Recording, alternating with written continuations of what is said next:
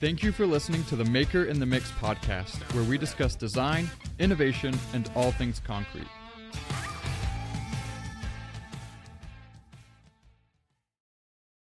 Recording in progress. Morning, Jeff, and morning, listeners to Maker in the Mix. Good morning, everybody. Welcome to episode 21. I think we got a good one lined up for you. So this one is gonna be a little bit maybe ethereal, esoteric. I don't know. It's more about the maker, not the mix. That's right. It's more about philosophy than anything else. So I want to read something to you. I'm not going to reference it. I'm just going to read it, and then I want to chat about it real quick. And this is to all of you. Jeff and I have been talking about this for a while. But it says, avoid foolish controversies and arguments because they are unprofitable and useless. Warn a divisive person once and then warn them a second time. After that, have nothing to do with them. You may be sure that such people are warped and self-condemned. And I just think that's a really lovely piece of wisdom. There's, if you are in the industry, perhaps you know that I'm referencing something in particular, and I'm not going to give that the dignity of any more airtime.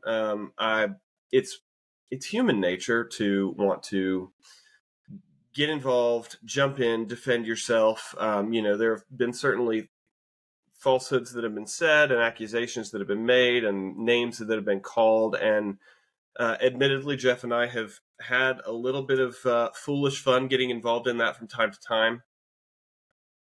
It's just not worth it.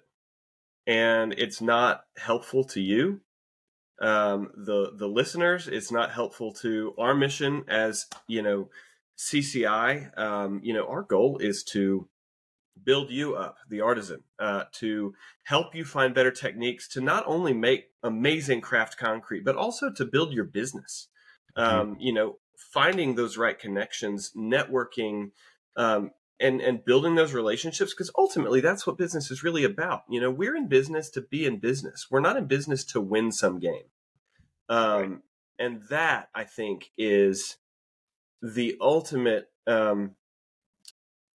version of our mission is we want you to be successful. And so we have decided to put down foolish controversies and focus on you, the artisan, on you, the listener, and focus on helping you be successful. And that's really what we're here for. So that's my 35-second, 2-minute and 57-second spiel on what we're about and why we're really here. We're not on this podcast to throw mud at other people.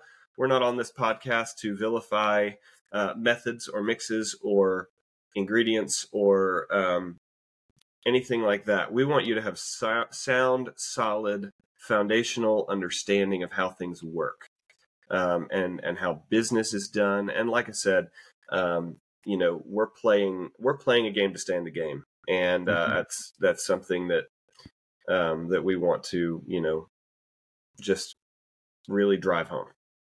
Absolutely. So, as many of you know, I started CCI. Next April will be 20 years ago. So crazy. 20 years ago, CCI was formed. I got started doing this even longer before that, not 5 years before that. So in 99. So it will be 24 years, 25 years next year. All right, long time. Quarter century. Party, don't you think? Something like that. Yeah, have at least a beer. And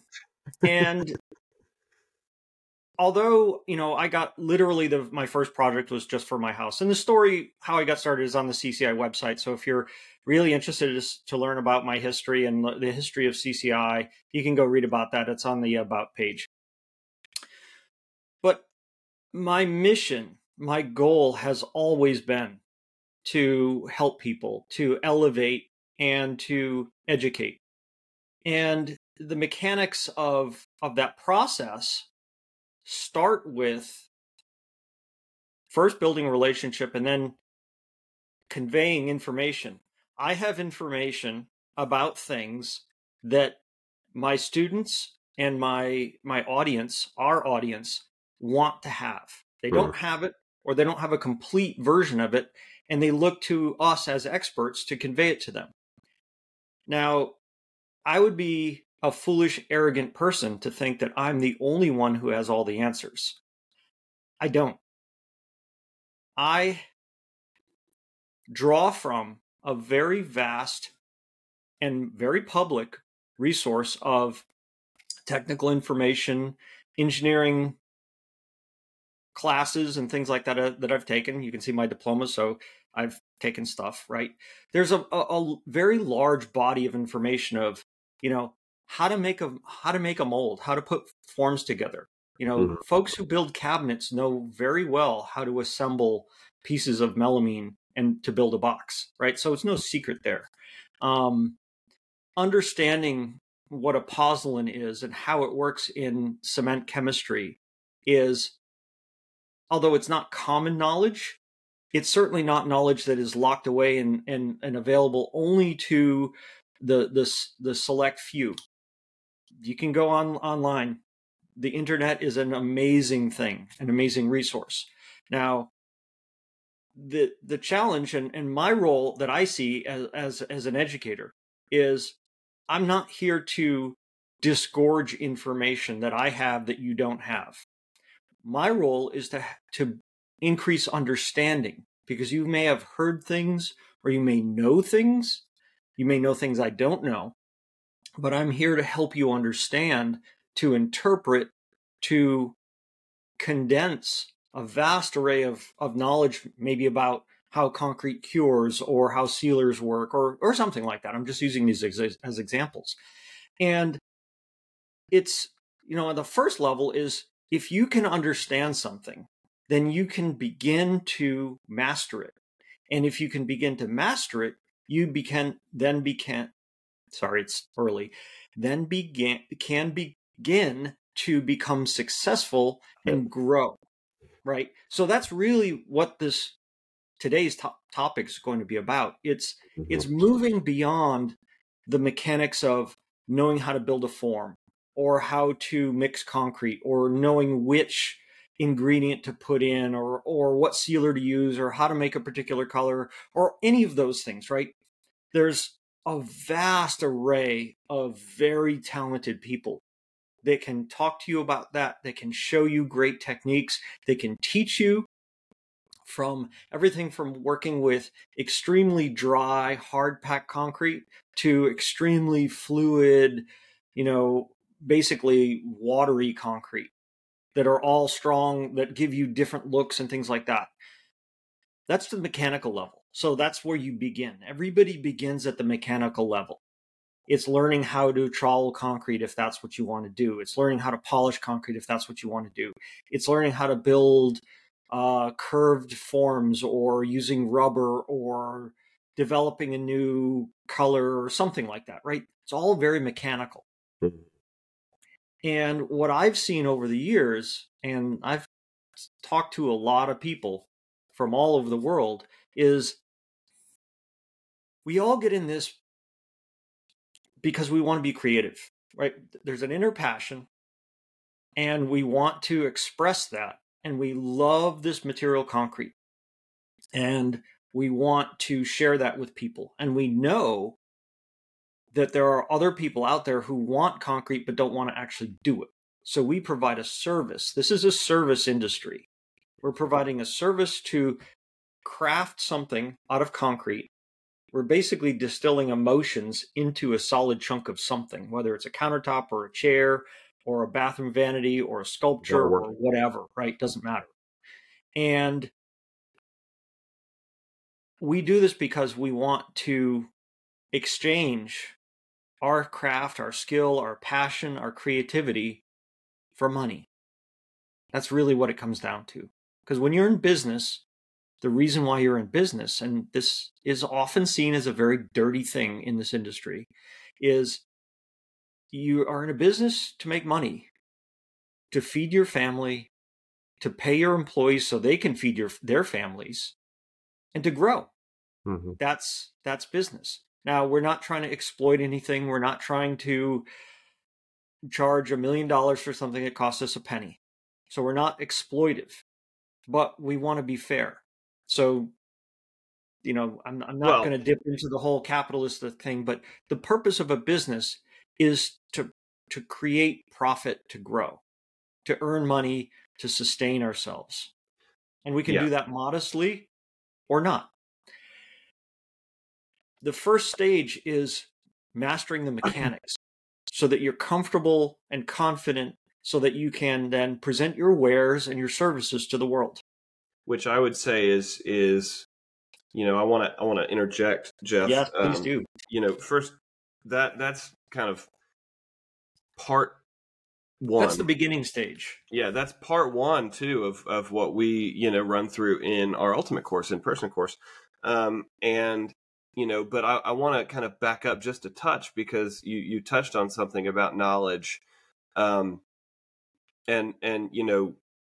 we together have spent a great deal of time developing knowledge. I've spent 10 years learning under you, and so there's a great deal of knowledge that I've gained, that you've gained over the number of years that we've been in this. Certainly, your education has a lot to do with that. But I also think there's something that we're trying to capture, and that is the ability to interpret information. Mm-hmm. And so, when we think about, we're going to be releasing Jeff's lecture on post-tensioning, for instance, and that is it's a theoretical lecture on a concept. It's not intended to be taken as, oh, well, you can use a wrench and tighten it and this much, and because every situation is different. But the concept of it is something that Jeff distilled into information that we can, we laymen can understand easily. And that, I think, is the, to me, that's the mark of somebody who is not only an expert at something, but somebody who is qualified and an expert at teaching somebody, is because if you can take a complex concept and distill it down to something that a layman can understand, then you've got the concept. And so, that's something I think is really important, and something that we really stress is not only are we trying to show you the information, but what we really want is to teach you how to interpret the information so that you yourself can solve those problems for yourself. Mm-hmm. It's like, we want to hear from everybody, but when you think about it, the best client is the one you never hear from again, because you've done your job well, you've properly educated them and things like that, and you want to develop relationships with these people. So on some level, it's like, I want to hear from you again.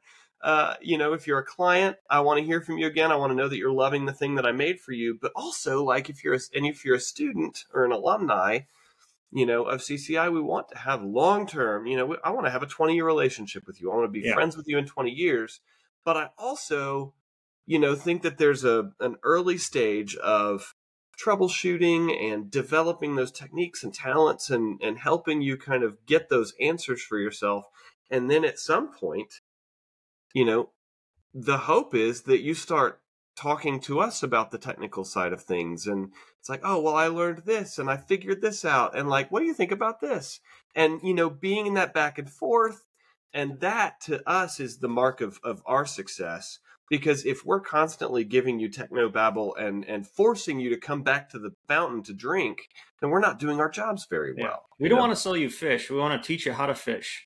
Yeah. And what crossed my mind is, like, I don't have kids. Like, we don't have kids. You have kids, Caleb, and you have 2 little boys and another one on the way. I'm about to have 3 little boys. You got 3 little. I have 3 cousins, so I kind of know who are all brothers that are pretty close in age. So I kind of know where you're coming from. Our students, and I'm going to talk more in the past tense, but certainly this is applicable to all future students. You're my children. And I can only imagine this is very similar. In the beginning stages, there's a hierarchical relationship of the parent knowing and teaching and correcting, and the child learning to become a human, to learning how to become an adult. And at some point, they kind of become independent and they start on their own. The birds leave the nest, so to speak. Yeah. And we want to see our students, we want to see our friends do that. And we want to be there the whole way, because we want to stand with you and be proud of you and hear your success stories, hear all about the things that the choices you've made and the successes you've had, and celebrate those. Everybody's going to stumble and trip on the sidewalk and skin their knee. Everybody does it. There's no secret. It's what do you do after that? And do you get back on that bicycle and learn how to ride it? And then once you learn how to ride it, what do you do there? Do you ride it because you love the exercise? Do you jump over things? Do you like, riding for a long distance? You like to ride fast? What do you like to do with it? Like, where do you want to go? Yeah. Well, and that children analogy is super, I think it's very comprehensive, because, something I've, in the 2013. So October will be 10 years since I took the Ultimate course. Yeah. And, I would suggest that I've graduated. Yeah, I would think so. But I look at, to your point, that's the kind of relationship that we want, right? Like, we want this, up front, I think student applies, right? And then, because I think there's, like you said, a hierarchical sort of relationship. We're giving knowledge to the people taking the course. And we take that super seriously. But then after that, it's like, hey, actually, at some point I want my kids to become my friends. Right now, my house, my rules, I tell them all the time, like, sorry, but it's not a democracy here. Like, right. It's sick, by the way. We've seen them. So yeah, no, they come in all the time. They're at school now. But they have to live a certain way in my house, because I'm raising them to be men. I want my boys to grow up to be competent young men. And so at some point, my prayer and hope and goal is that they become my friends, much like myself and my father. My dad's one of my best friends.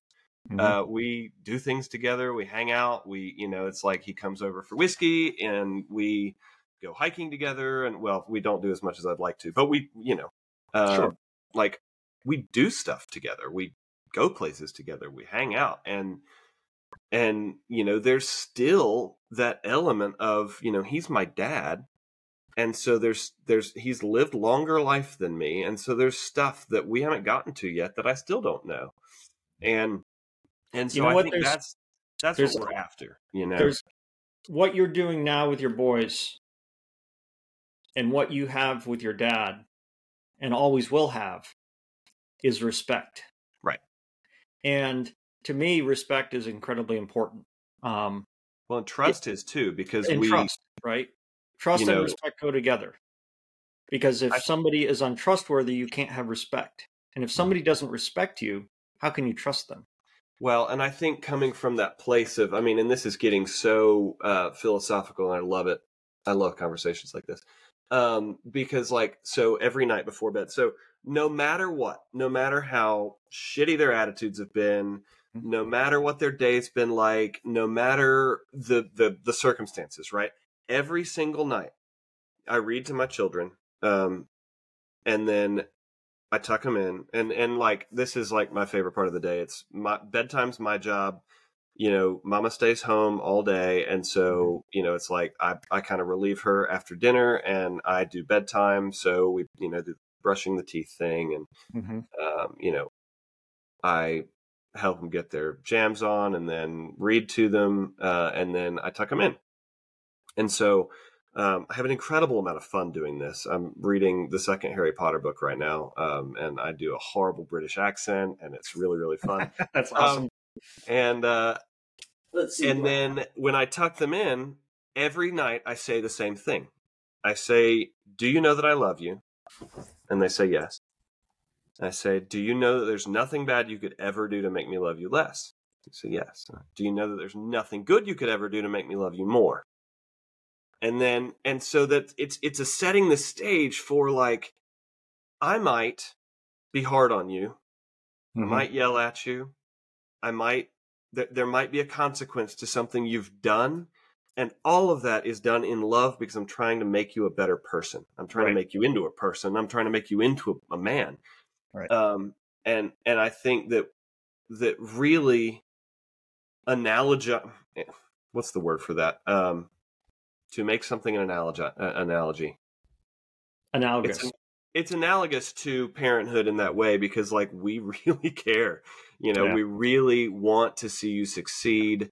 We've got students all over the world. I'm so beyond privileged and blessed to talk to people from all over the world. I was talking to Terry over in Australia the other day, and, like, it's just amazing to have this community, and we are dedicated to your success. It's like, yeah, we've developed products to make your life better, and all of those things, and of course we want to sell them. Of course we want to make money. Of course we want to support ourselves. Like, that's kind of, we're in business, right? But the reason that business exists in the first place is because we want to help.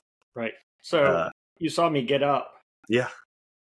This is one of the books my dad used to read to me. Rutabaga Stories. Yeah. I don't really remember what the content is. You're going to have to go read them later, right? But I have two books. There's another one over there. But my dad used to read this to me, and I still have the books. So I know exactly what you're talking about. Right? Yeah. I mean, my dad used to call me Sport when I was about my kid's age. I never played sports. I wasn't a sporty kid. I wasn't cool, but my dad called me Sport. And if he walked through the door and called me Sport right now, it would bring back a lot of, feelings and memories. And I also want to be sensitive to, there are folks out there who don't have good relationships with their parents. And I just want to be super sensitive to that, of course. But that's really the goal of, what we're doing with CCI. It's the goal of, what Jeff and I are about as people. Jeff has been, I know you don't have kids, but I kind of feel like one of them. I've spent 10 years being mentored by you. And at zero times in history of my relationship with Jeff have I felt like he's been out for anything other than, my good. And being in business with him, I can tell you that for certain, because there are, things that both of us have done and will do that are like, oh, that probably wasn't the most business oriented thing. It was about the person. Right. And so, and sometimes, and this is where the human nature and the human element, it comes back to play, and it's very important to us, is sometimes we have to make decisions that are not the best for us from a business perspective, but it's good for you. So here's a good example. Sealers have been my big thing since day one. And yeah, I remember many of you who had know the reputation my of long history know you're that the one Sealers, who could make concrete that doesn't crack and doesn't stain. Right. And there were, it's like a puzzle, right? There are solutions to puzzles, and I chose a particular in this case, it's a solution. It's no secret. I chose coatings, topical coatings, right? Not the thick plasticky coatings people invoke, like the thick bar top epoxies. We're talking about micro thin sealers. Of course, way back in the old days, those didn't exist. So they were more like your thick plastic coatings, your driveway coatings, things like that. Anyway, where was I going with this? So for the longest time, I recommended certain particular products because they worked They worked for me. They stood up to the tests that I developed to and it takes you evaluate a them. long time to get into something from that standpoint, because And I recognize that as more products came on the market, people had more options, and there were ways to evaluate them and say, okay, which is better, which is whatever, right? Have some sort of metric. But by and large, I stayed out and deliberately did not try to create my own thing. I wanted to be objective and say, I'm going to stand back and evaluate what other people create, whether it's an admixture or a sealer or a tool or whatever, and make recommendations that way. Kind of like I was trying to be the Consumer Reports of concrete. And the frustrating thing, and this is when I decided to develop Omega, and I'm not going to get into a whole lecture on sealers, but the reason why I chose to create my own sealer versus continually to recommend products that are on there were a lot of products on the market that are still on the market. And the reason why I didn't is because none of them ticked all the boxes that I felt were important, certainly to me, but honestly, what my opinion is not really that important. What's more important, more relevant, was there weren't a number of sealers. There weren't really any sealers on the market that ticked the boxes that I felt were critically important to my customers, to the industry, and more importantly, to the industry's customers, the people who ultimately buy this stuff. So, for instance, if I had a sealer that offered incredible protection, but it was really difficult to get it to look good every single time, maybe that's not the best. If you have to keep recoating it over and over again to get it right, maybe that's not the best product to be using. Or perhaps something that looked and felt really good, but you never knew, was water going to leave a white mark in it? Did acid etch it?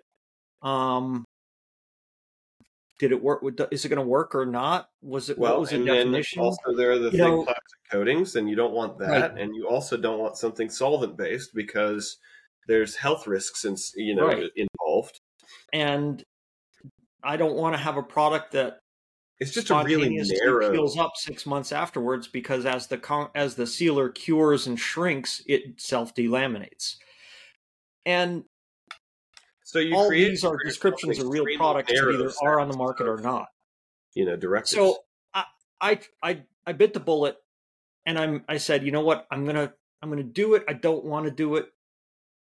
I don't want to create a sealer because, oh wow, this is great. Because honestly, it'd be so much easier to go out there and find some product manufacturer and take their product and just relabel it and stick it in a can and sell it. Right? That's the easy solution. But that's what everybody else does. And you see the results. It's like, well, I tick this box and this box, but I don't get that box. And now over time, I've done the same thing with the Alpha line of products. So we've got a defoamer, a dry polymer, and an incredibly powerful super plasticizer fluidizer. Right. Which is these are not products that are not mainstream.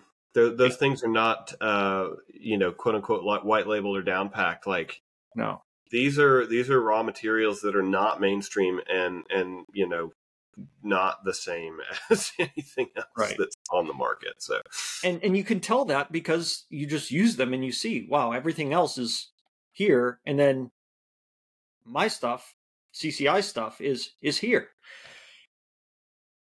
It's expensive to do that. It's a pain in the butt to do that. It takes a long time to do that. We're talking years of development, not something you just spontaneously go out, oh, I'm going to, meet a new vendor and cool, I'll relabel something and slap it in a can and sell it to people. I want to understand it. And I do this for a reason. I do this because I see the needs of our customers as their business changes. Like, back way back in the old days, before GFRC was really a thing at all, there were two ways to cast concrete. There was the Chang way and the Buddy Rhodes way. So Fucheng Chang did basically wet cast. He used an aggregate-based concrete, whether it was basically like what you get out of a truck, right? Modified and things like that, but basically aggregate-based, wet cast, cream finish. That was his look. Really cool. Extremely different from Buddy's look, which was a mortar-based, all sand, stiff, hand-packed, sticky kind of concrete, lots of texture, lots of voids. That's Buddy's look. So you either did one or you did the other, and there was no in between. As time progressed and GFRC came on the scene, all of a sudden now you're spraying concrete, you're hand packing, perhaps you're pouring things, and the process of making, the mechanics of making a piece of concrete, the time has changed, the techniques have changed, the materials have changed, things have gotten more efficient, more effective. It used to be, this was the industry standard, when you ordered a piece of concrete, when a customer contacted one of the handful of companies on the market, it was 6 to 8 weeks to get a piece. And these pieces were pretty basic, right? You didn't have your 15, 18, 20 foot long slabs. You didn't have cool looking thin furniture. You didn't have any of that stuff. You couldn't. It was 2 or 3 inch thick concrete that was maybe 6 or 8 feet long. That was about it. Real basic blocky stuff. And it took a long time because that technology was primitive by today's standards. It was advanced compared to sidewalk concrete. So you have to always have a comparison, right? We are so far outside of, that was Wright Brothers plane. Now we're flying around an SR-71, which is actually old technology, right? Yeah, well, it hasn't been beat yet, so. Hasn't been beat yet, so that we know of, right? You're right. Yeah, that's a good point. As our industry changes, so it's like a race. We have the tools, the ingredients, the mix designs, the sealers. They're pushing the envelope, right? We want to get better and better. And then our creativity, our techniques take advantage of that. And now we push further and further. Okay, that's all mechanical, right? That's all cool. That's all fun to do. You're building a better mousetrap. You're building that nanoscale digital mousetrap. But none of that matters if you don't have a market to sell that to. None of that matters if you keep having problems because you don't have a process that helps you eliminate mistakes. None of that matters if you don't have a reliable support system or to somebody to mentor or somebody to share your ideas with. It's about what's beyond the mechanics. It's about the relationships. It's about the human to human connection. Right. And that's kind of where that's what we're focusing on. It's not just about making a cool, flashy product to sell people and get them excited about, ooh, I can now make a cool looking piece of concrete because look at my concrete, it looks like lava. All right, that's the mechanics of it. Important, but important at this level. Right. We want to be up here. We want to be up here because that's where you need to be successful. Well, and you sent me a video the other day, Jeff, that kind of illustrated this really, really well. And it Simon Sinek, I don't know if that's how you pronounce his last name. It's how it seems to be spelled, so we're going to go with it. And he had, in the same year, he did a talk at one company and a talk at another company. You can go look this up or whatever. I'm not going to give company names. I don't need to be dealing with any of that. But at one company, he said, and these are both very, very large, very well-known companies. Everybody knows them. Everyone knows them. He said at one company, 70% of the time, 70% of 70% of their executives' time was devoted to how to beat their competitor. Okay. So that's a lot of mental space taken up by a competitor. And we've been guilty of this, right? We don't want to be guilty of it in the future. So that's where we're coming from. But at the, and then subsequently, after he gave his talk, this company gave him their new flagship product. Okay. And he said it was great. And then he went and he did a talk at this other company. Also big name, everybody knows it, this particular company's competitor. And he said 100% of the executives' time, 100% of the time of 100% of their executives was dedicated to, this is in the tech space, to making teaching easier for teachers and learning easier for students. They had a mission. And then he was subsequently in the car with one of the executives from company number 2, and he was like, I like to stir the pot, so I pulled out this product that was a competing product. And he was like, well, this is so much better than your product. It's so good. It does this, it does that. And the executive was like, I'm sure it is. And that was the end of the conversation. The point of all that being, we want to play as a company, as CCI, we want to play an infinite game. There are finite games and there are infinite games. Finite games are defined players, defined rules, defined time. There's a goal. Business you win. You play to win.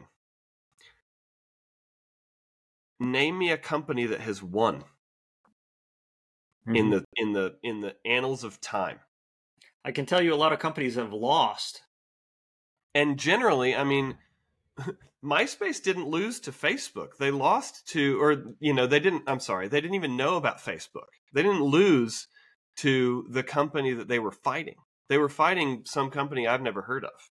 Yeah. And that's the thing is we don't, like I said, we've been guilty of this. We have responded in ways we shouldn't have to certain situations. And, we've kind of realized it doesn't matter. Because we're here for you. We're not here for competition. We're not here for, the best product of the year award. I mean, that would be great, right? Like, it's not like we don't want that, but at the same time, at the end of the day, what really matters is, did we help you? Did we help you be more successful than you were last year? Were we in that relationship with you? Were we in the trenches with you? Were we on your side? Were we in your corner? That's the metric I want to be known for. Mm-hmm.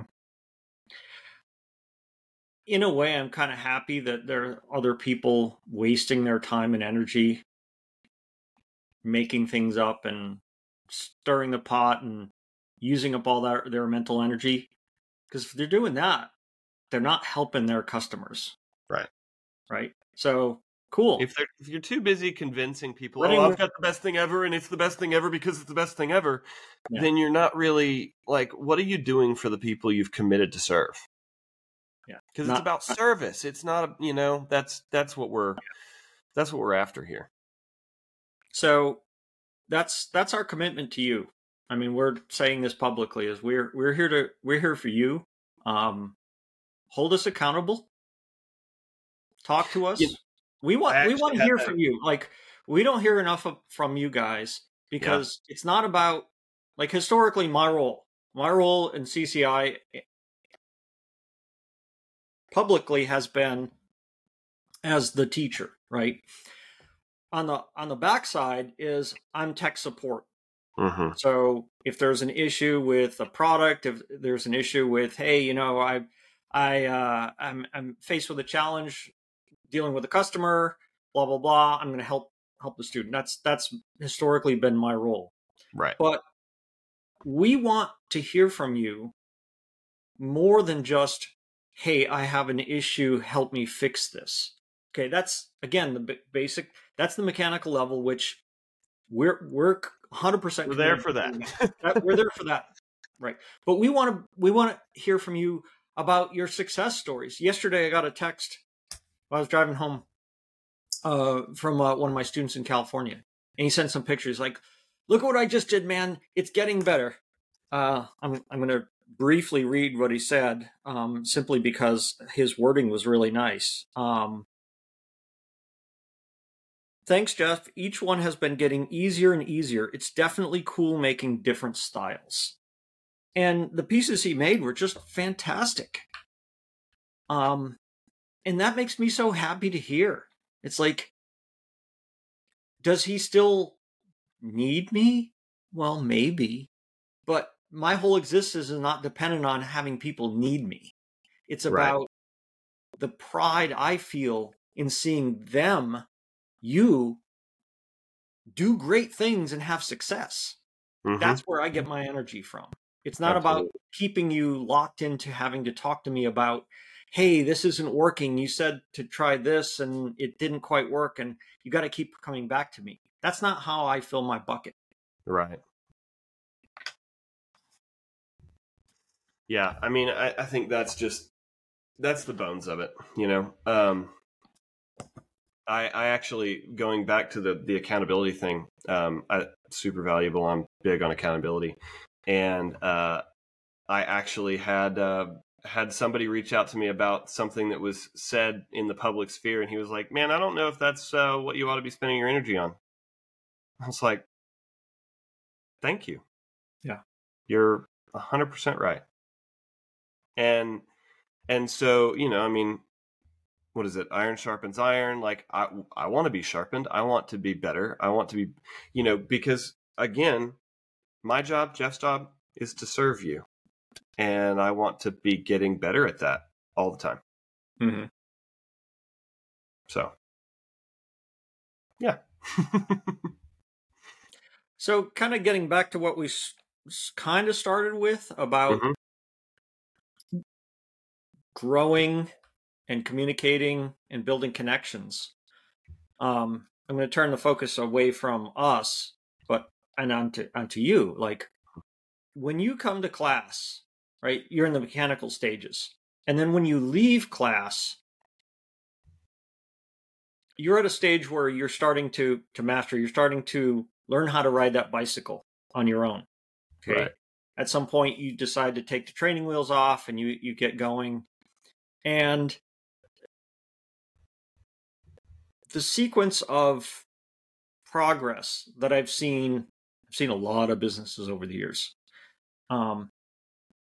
When you break out of that mechanical role and realize that making concrete is, yes, it's fun, yes, it's passionate, yes, it's creative, but it is the means to an end, because you, as the business owner, your job is to grow your business, to make connections, to develop and grow your market, to communicate with the designers, the architects, your individual customers, to find out what their passion is, to collaborate and become a partner with them to bring whatever their idea is to fruition.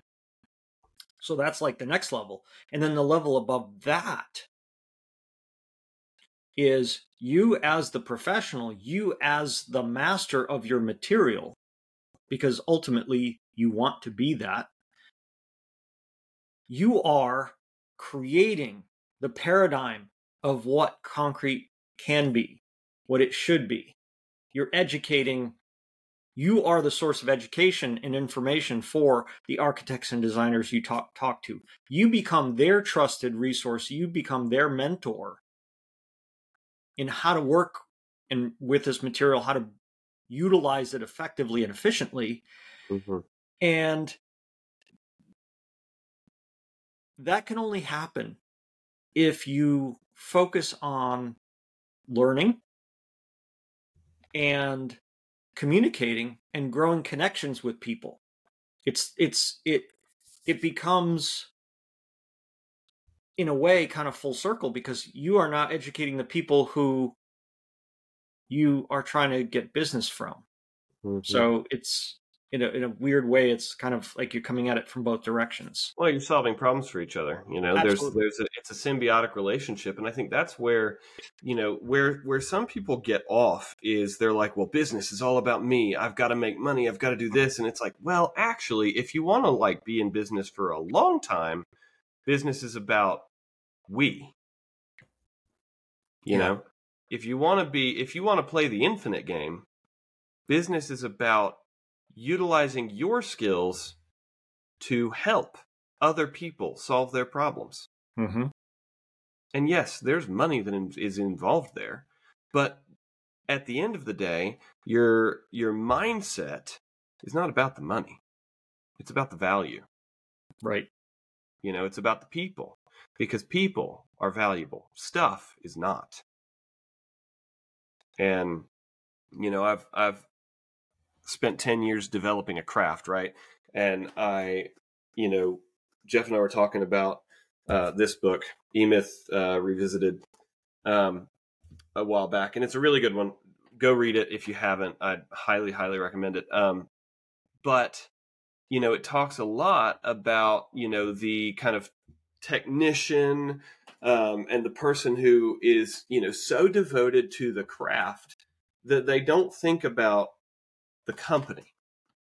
And that's where businesses get into trouble, and where we hopefully want to help you avoid those pitfalls is, we're trying to build a community of people that's more interested in other people and more interested in living a life in service to a greater thing, of building a community and rising tides and raising ships, and of course building quality things.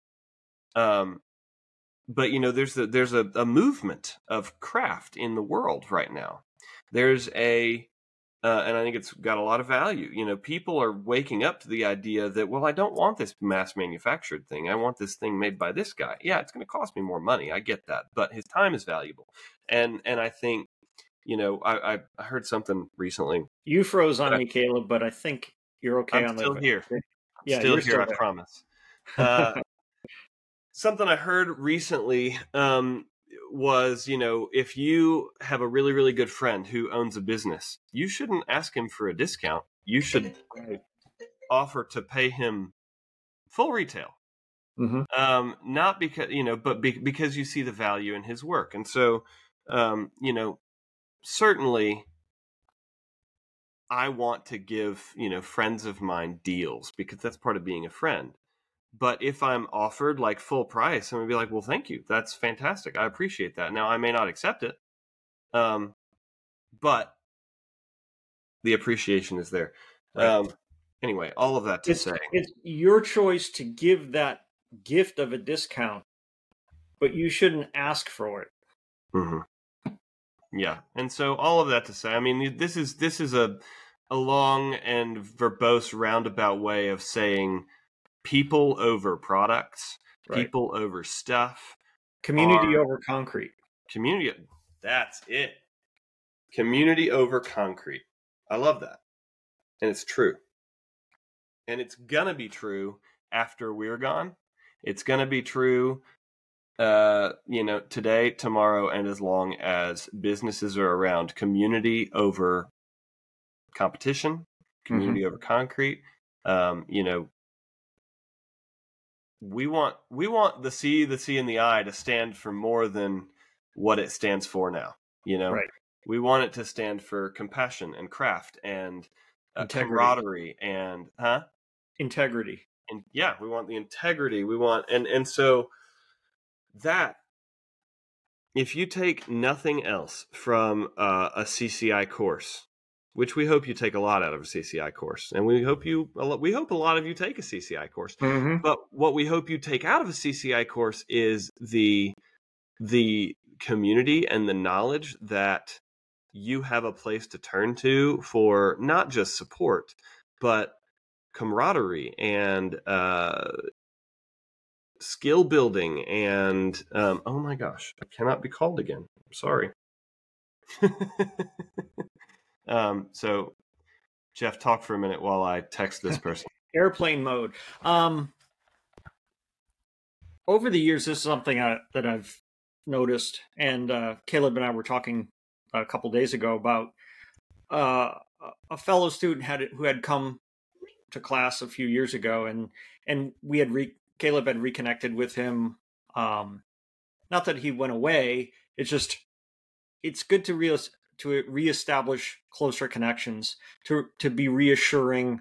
And one thing that I've seen, again, it's from a hierarchical point of view. I'm certainly not the most easily approachable person, and I can come across as a little bit authoritarian when it comes to information. And my motivations behind that are from a parent. Don't touch the hot stove, you're going to get burned. That kind of thing. That's the mentality here. Is I want to make sure that you don't fall off a cliff. You don't make your concrete and have it break, and you waste all this time and money and disappoint your customers and hurt your business. So a lot of my motivation is geared toward prescriptive and that sort of communication level. I'm fumbling here for the right words. That also that tends to make it difficult for people to want to talk to me about, hey, I'm having some issues, and we want you to feel, we don't want you to be intimidated. We don't want you to feel like you're letting us down, or that there's something wrong with you, or that we're going to look down on you because you made a mistake and you did something that we told you not to do, or you forgot something we told you, or whatever, right? Fill in the blank. I'm just pulling examples out of the air. Right. We are not going to say, oh man, you're dumb. We told you that. You should know better. That's ridiculous. We want you to reach out for anything, whether it's a deeply challenging problem, like, oh man, I'm getting all kinds of curling and warping problems. Why? Help me out. Or, hey, I want to know how to do this. Or, I got a call yesterday on the way home. One of my good, very successful students, like, hey, I want to do this particular look. How do I do it? And so while I was driving home on speakerphone, of course, we're talking about bouncing ideas back. Well, you could do this or you could do that. And we kind of came up with a game plan. Now, it was collaborative. It wasn't me saying, oh, you should do this. I know better, and that's the only way to do it. It was, he had some ideas that he came up with, presented them to me. I'm like, yeah, that's on the right track, but let's also maybe try this. Right. So once you come to class, and once I have a basic idea of, see, the great thing about you come to class is I know what you've been taught. Because we've taught it to you. Yeah. So we have a common ground, right? We have a common base of knowledge, and then we can work from that. And I want you to keep learning. I want you to learn. I've said this for years, go take classes from other people, because they have other great things to share and to learn from. Like, I don't know everything. I can't teach you everything. In 5 days, it's impossible to teach everything, right? I used to, for I don't know how many years, 15 years, more than 15 years, speak at World of Concrete. And I was the only one who, for most of the time, I was the only one who talked about concrete countertops and things like that. And I used to give a 3-hour lecture, which for a lot of folks is, terrifying. Stand in front of a room of 700 people and talk for 3 hours. And like, man, it's over in a blink of an eye. And I don't even know how many people are in the room, because I don't see people when I don't care if there's 10,000 people. One person or 10,000 doesn't matter. Like, I'm passionate about what I talk about, and I'll be up there waving my hands talking about stuff. I got my 186,000 slides flicking through, right? And the challenge was, like, they wanted me to teach. The implication of the class was you could come and take this class. It's not a class, it's a lecture, for 3 hours, and you're going to learn everything there is to know about making concrete countertops. It's like, dudes, I can't do it in 5 days of 8 solid hours a day. Like, that's just scratching the surface. Having a lecture for 3 hours is, it's the cliff notes of the cliff notes of, if you don't know what that is, it's like a cheater summary of a book. So instead of reading, of course, this is all just short stories, but like, instead of reading like To Kill a Mockingbird, or, Catcher in the Rye, or whatever, or War and Peace, it's a 30-page summary of it that high school students read when they didn't read the book. They got the cliff notes. So learning involves a lot of time and dedication. It's a lifelong endeavor. It's a lifelong endeavor. And when you come to class, you're learning, you're getting auditory information, you're getting visual information, you're getting hands-on information, you're getting written information. And all those are just shorthand versions of what it takes to start to learn the mastery of it. Ultimately, you got to go home and make concrete and do it yourself. Exactly. That's the ultimate goal. All we're doing is giving you the right combination of things so that you're not making garbage up front. You're like, okay, I know how to make a basic thing, and now I'm gonna start. I know how to make it. Maybe it didn't quite turn out the way I wanted it to, but I also know how to evaluate it and correct it. Right. And it's that feedback loop of learning, doing, correcting, improving, right? Knowledge leads to experience. Experience adds to the knowledge base. They go hand in hand. So when you choose to learn from CCI, you're getting both, right? And it's a continual process. It's not a fixed thing. It's a spectrum of, here's a little bit, now go do a little bit, come back, we'll talk, do a little bit more, and you grow. Mm-hmm. And I'm very proud to say I have a lot of successful people around the world, not just in the United States, but around the world, who are very successful. Yeah. Well, and something that I would say also is, oh shoot, I just lost my thought. Where'd it go? It'll come back. It'll come back. The train gets lost in the tunnel, gets distracted by the little village. It'll come back. So, the proof is in the pudding, right? I've been teaching since 2004. I have a lot. I've taught around the world. I've been to Australia 6 times. I've taught New Zealand, India, Finland, Singapore, obviously Canada. I'm just can't remember everywhere, right? But I have a lot of really successful people who are just absolutely killing it. Good morning. Good morning. Look at that. Now, can I take 100% for their credit? Of course not. That would be ridiculous of me to do that. But are they successful in part because of what I taught them? Absolutely. Right? Yeah. Okay. I wanted to back up. I remember what I was going to say. So, one thing that is super worth noting is that, certainly as makers and CCI as a manufacturer of materials, we want to make the best possible material, with our goal being to help you. We want you to have the best materials you can have, right? And I think that is the goal of manufacturers in general. If you're making a product, you want it to be a good product. And so here's what I would say. Certainly we are far and away better than we were as an industry when I started, and even more so since Jeff started, in terms of what materials are available. And so I think that by and large, if you as an artisan are picking a material that is around right now that is made for use in this industry, you have a large degree of a chance of success based on that material. However,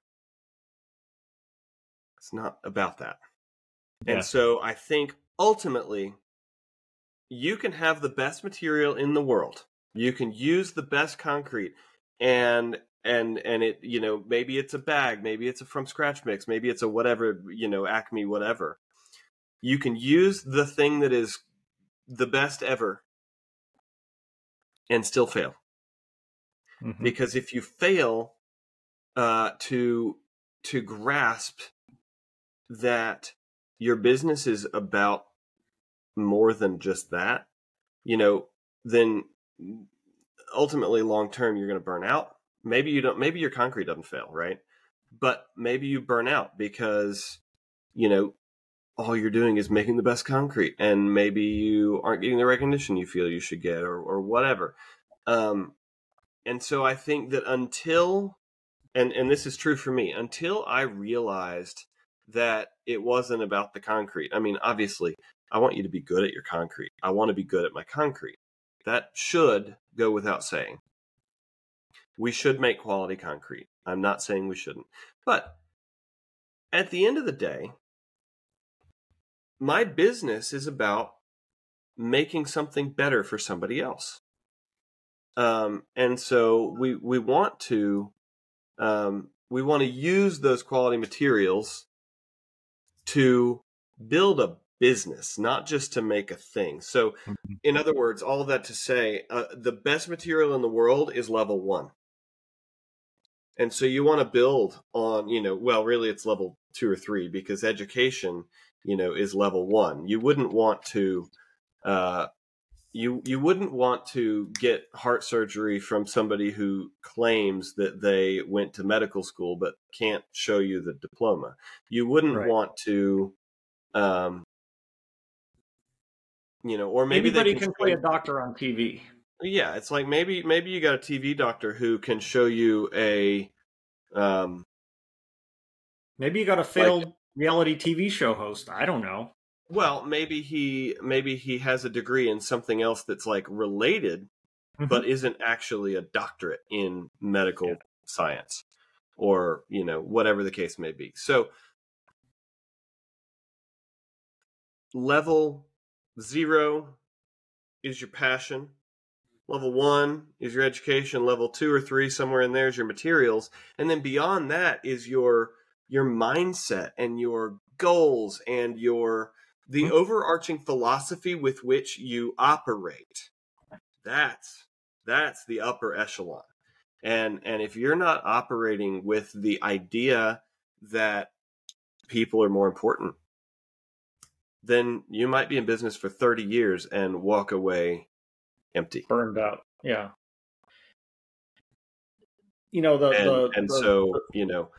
I don't, just so y'all know, I don't ever want to retire. That's just not a goal I have.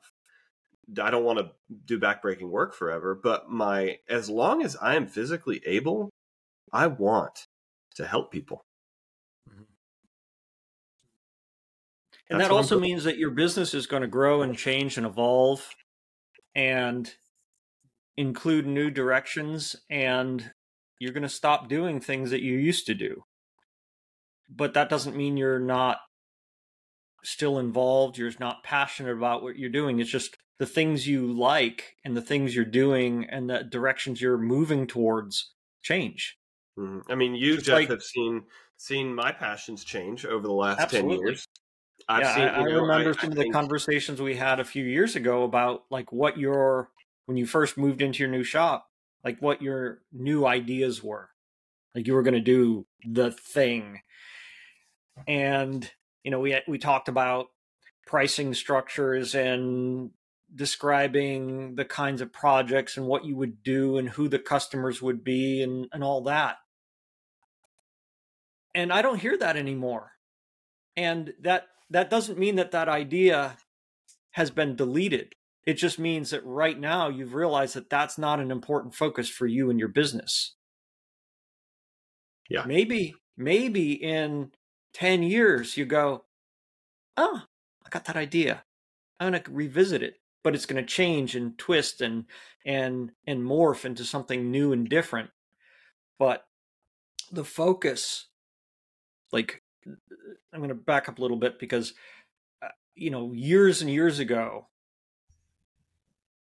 back when this, the industry as we know it certainly got started in the late 80s, early 90s by Futong Chang and Buddy Rhodes. Let me make a correction, by the way. I said it was 20 years old.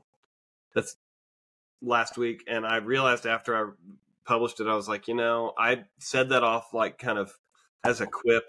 I'm well aware that the industry is more than 20 years old, but the craft is more than 20 years old. I'm not sure the industry is more than 20 years old. That's a more accurate statement because, you have a bunch of isolated individual artisans doing their craft. And as more and more people learn about it, more and more people got interested in doing it. And that's kind of how I got started. And we have a whole story about that I don't go back into because we've already told it. But I've seen a lot of folks get into this and they do it because of the way it makes them feel.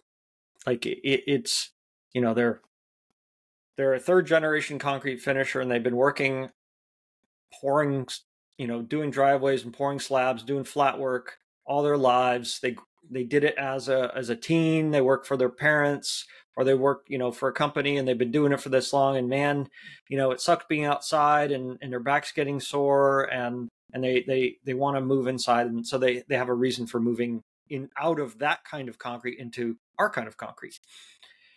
And I'm not saying this is the natural progression for folks who start in that place and come to us from that place. It's definitely been a story we've heard a lot, though.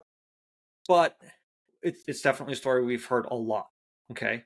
But then the retired airline pilot or the biology professor or the, you know, grandmother who was on a major national infomercial also has come and done this too. The natural progression is to start doing this because of the way it makes you feel. You want to have a creative outlet. You want to do stuff. You see there's an opportunity to make money. And this is the mechanic stage of where people kind of get stuck. And I've always said this, and I'm going to keep saying this. I'm never going to stop saying this, is you need to approach this as a business, not as a hobby. Now, a hobby is an activity that makes you feel good, that you spend money on to make you feel good. I collect figurines. I paint watercolors. I build plastic models. I collect records. Fill in the blank, right? It's a thing you spend money. It's an activity you spend money on that brings you joy. So what's your hobby, Jeff? Concrete, no. I could name two business, of them. My God. A business, right, can start as a hobby, but it needs to evolve beyond that because a business ultimately is about using that creative passion and that creative energy to create something bigger. And in the process of doing that, it generates profit. Yeah. Yeah. It doesn't just make money, it generates profit. So years ago, I was at a World of Concrete event doing my thing. And there was another speaker who gave his presentation and he was talking about his business. And he kind of made a joke I can't remember if it was at the beginning of his talk. He's like, you know, I just want to say, we in my company, we had a big celebration this year, kind of talking about the events of the prior year, because he spoke every year. He's like, I want to share this with everybody because this was a big celebration for us. You know, our company, it was our first year. We made our first $1 million. Like that was a big deal for him. Mm-hmm, and he said, but after the accounting was done, it cost us $1.5 million to get there. Right. Just because you make money doesn't mean you actually are keeping money. Being in business doesn't mean you're spending money. You're not buying the most expensive toy or lots of toys or the latest and greatest whatever. It's about growing that business, obviously, to generate profit so that you can reinvest in it, so you can reinvest in education, so you can reinvest in a bigger shop, better outreach programs.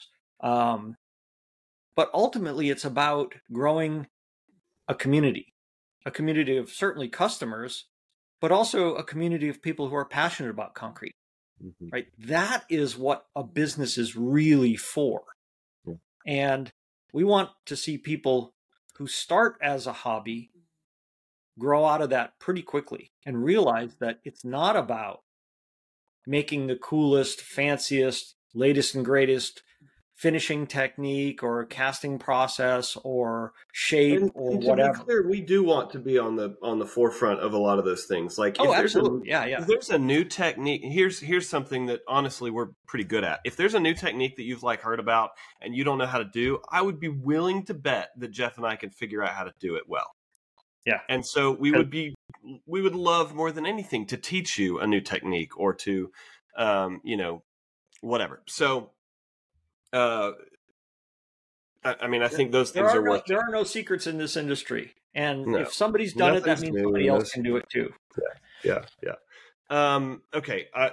We're at an hour and 10 minutes, so we should probably pause. However, I'm going to take a 5-minute exercise, if you will, Jeff, because you mentioned earlier in the podcast that you're aware that you can be hard to get to know and things like that. Now, I'm going to call myself weird and different because I just blew right past the social. Lauren, my wife, she's like, "Yeah, you're pretty socially unaware." I'm like, "I don't know, maybe," but it's like I don't really pay much attention to like the walls and things that people have, so I just blow right past them. So that's how I got to know you.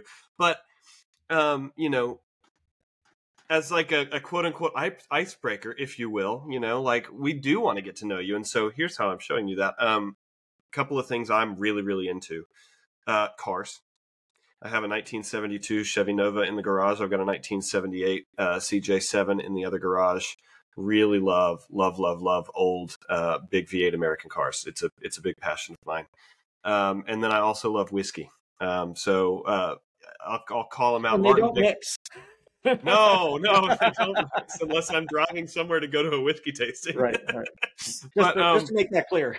No, they don't miss. And honestly, my love for whiskey has actually taught me a lot about concrete because of the nature of the craft and the nature of the material, right? So we can go into that in another podcast. But to me, they're very, very related. Concrete and whiskey are very related.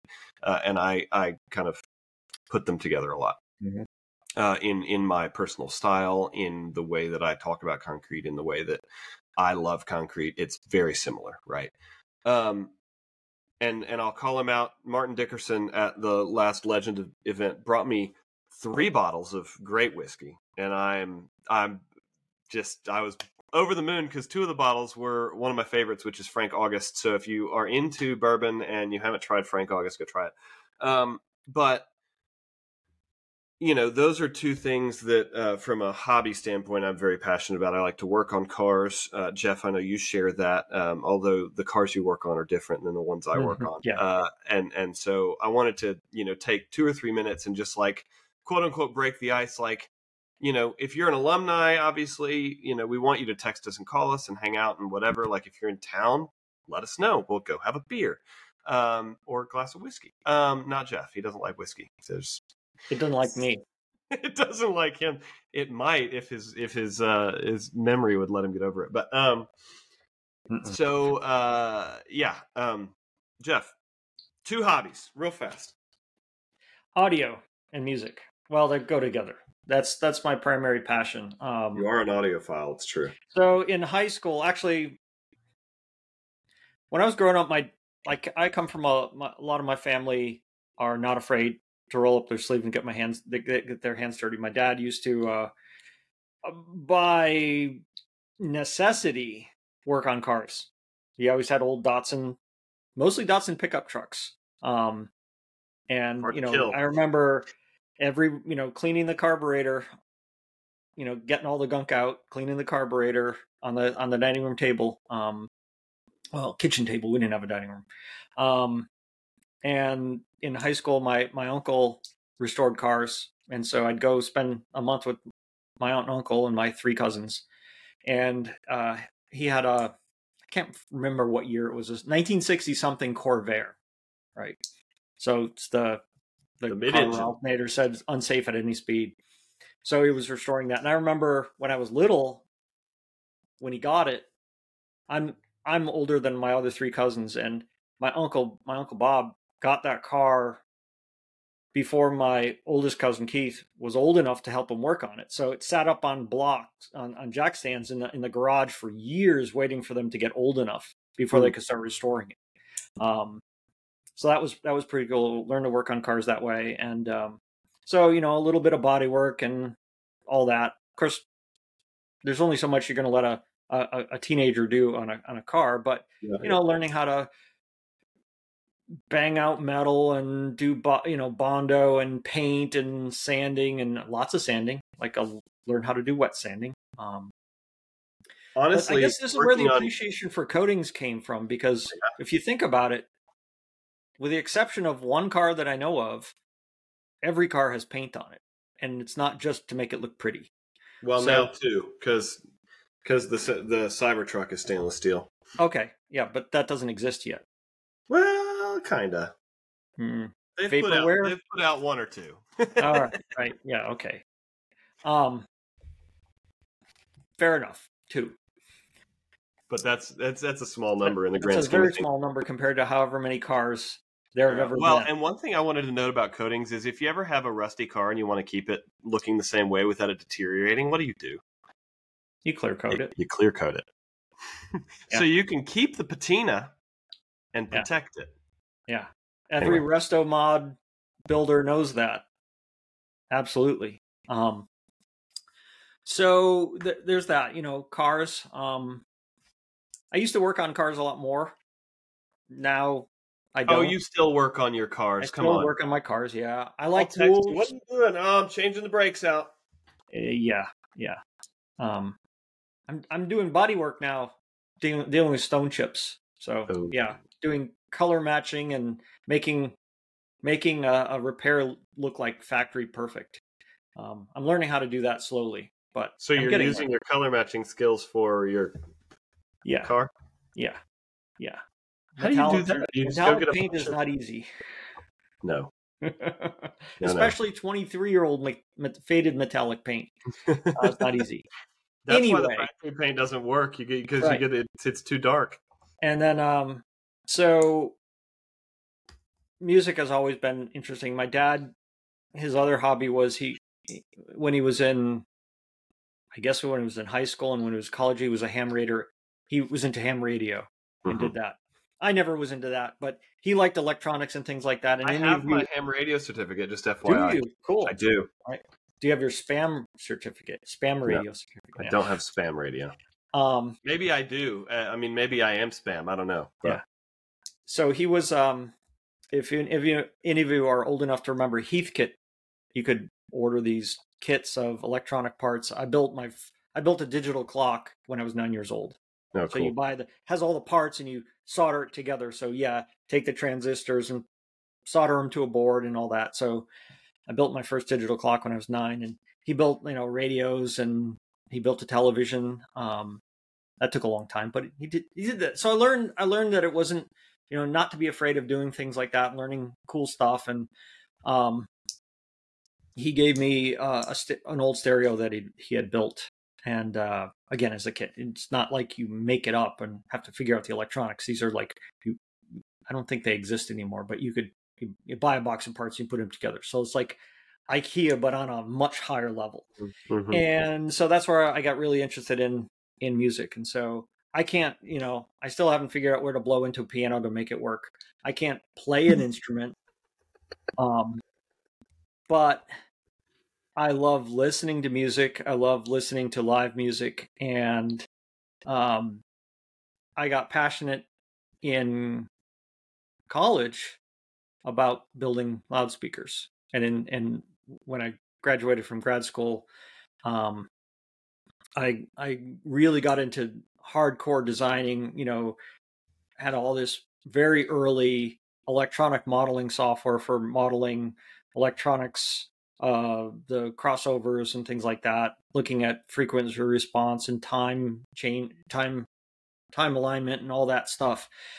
And so it took like 3 years to build my own speakers. And in the process of doing that, it's like, I just don't want them to sound good. I want them to look good too. So I had to teach myself woodworking. So that's where, I bought the Powermatic table saw, and I had all kinds of goodies. And I, got into learning, old antique hand planes and learning how to hand cut dovetails and all that fun stuff. So working with wood was cool because I liked the way it looked. And so those two kind of came together in that one hobby of building loudspeakers. And I still have a couple pieces that I've made from long ago. I sold off many of them that I built to some people that I knew. And this is not recent, but I built a concrete subwoofer. So you've seen it. Okay. And we need to post a picture of it somewhere because it's really freaking cool. And I actually had the thought, Jeff, that could be a really neat like class thing. Like why don't we design? Here's a thought. I've already designed a Bluetooth speaker. Yeah. So why don't we legitimately? I have a couple of Sonos speakers in my shop, but I'd love to bring them home. Like, why don't we design a Bluetooth concrete sound system to put in the shop for listening to music during class? Yeah. I mean, why the heck not? It would be fun, and it'd be a cool project. I don't know. I get off on really cool projects. So, that's the other thing, and I promise we're done. But if you have a cool project that you would be interested in doing in class and you're coming to class, let us know. We've already got the ones planned out for the GFRC in November 9th and 10th, 2 day, and for December. So we've got projects for that, but we are working on dates for next year. And we're also in the process of kind of figuring out how we're going to one-up ourselves next year when we do a big event. So yeah, get excited for that. So we want to connect with you guys. Obviously, if you are new here, like, comment, subscribe, all those things. Join us on the website, read the blog. We'd really love to see you in a class. We've got, like we said, 2 coming up, November 9th and 10th, and December 4th through 8th. And those links will be in the description and on the website and on the Instagram and on the Facebook and on the blah, blah, blah, blah. So we want to get to know you. We want to see you. We want to hear from you. We want to relate to you and help you on your journey in craft concrete. So thanks for listening to our 1.5-hour TED Talk. Thanks for joining us.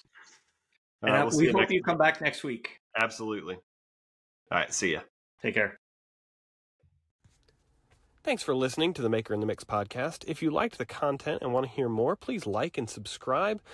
Feel free to follow us on YouTube as well as Instagram, Facebook, and check out the website, www.concretecountertopinstitute.com. And of course, we'd love to see you at one of our upcoming classes. Tune in next week for more informative content. Thanks.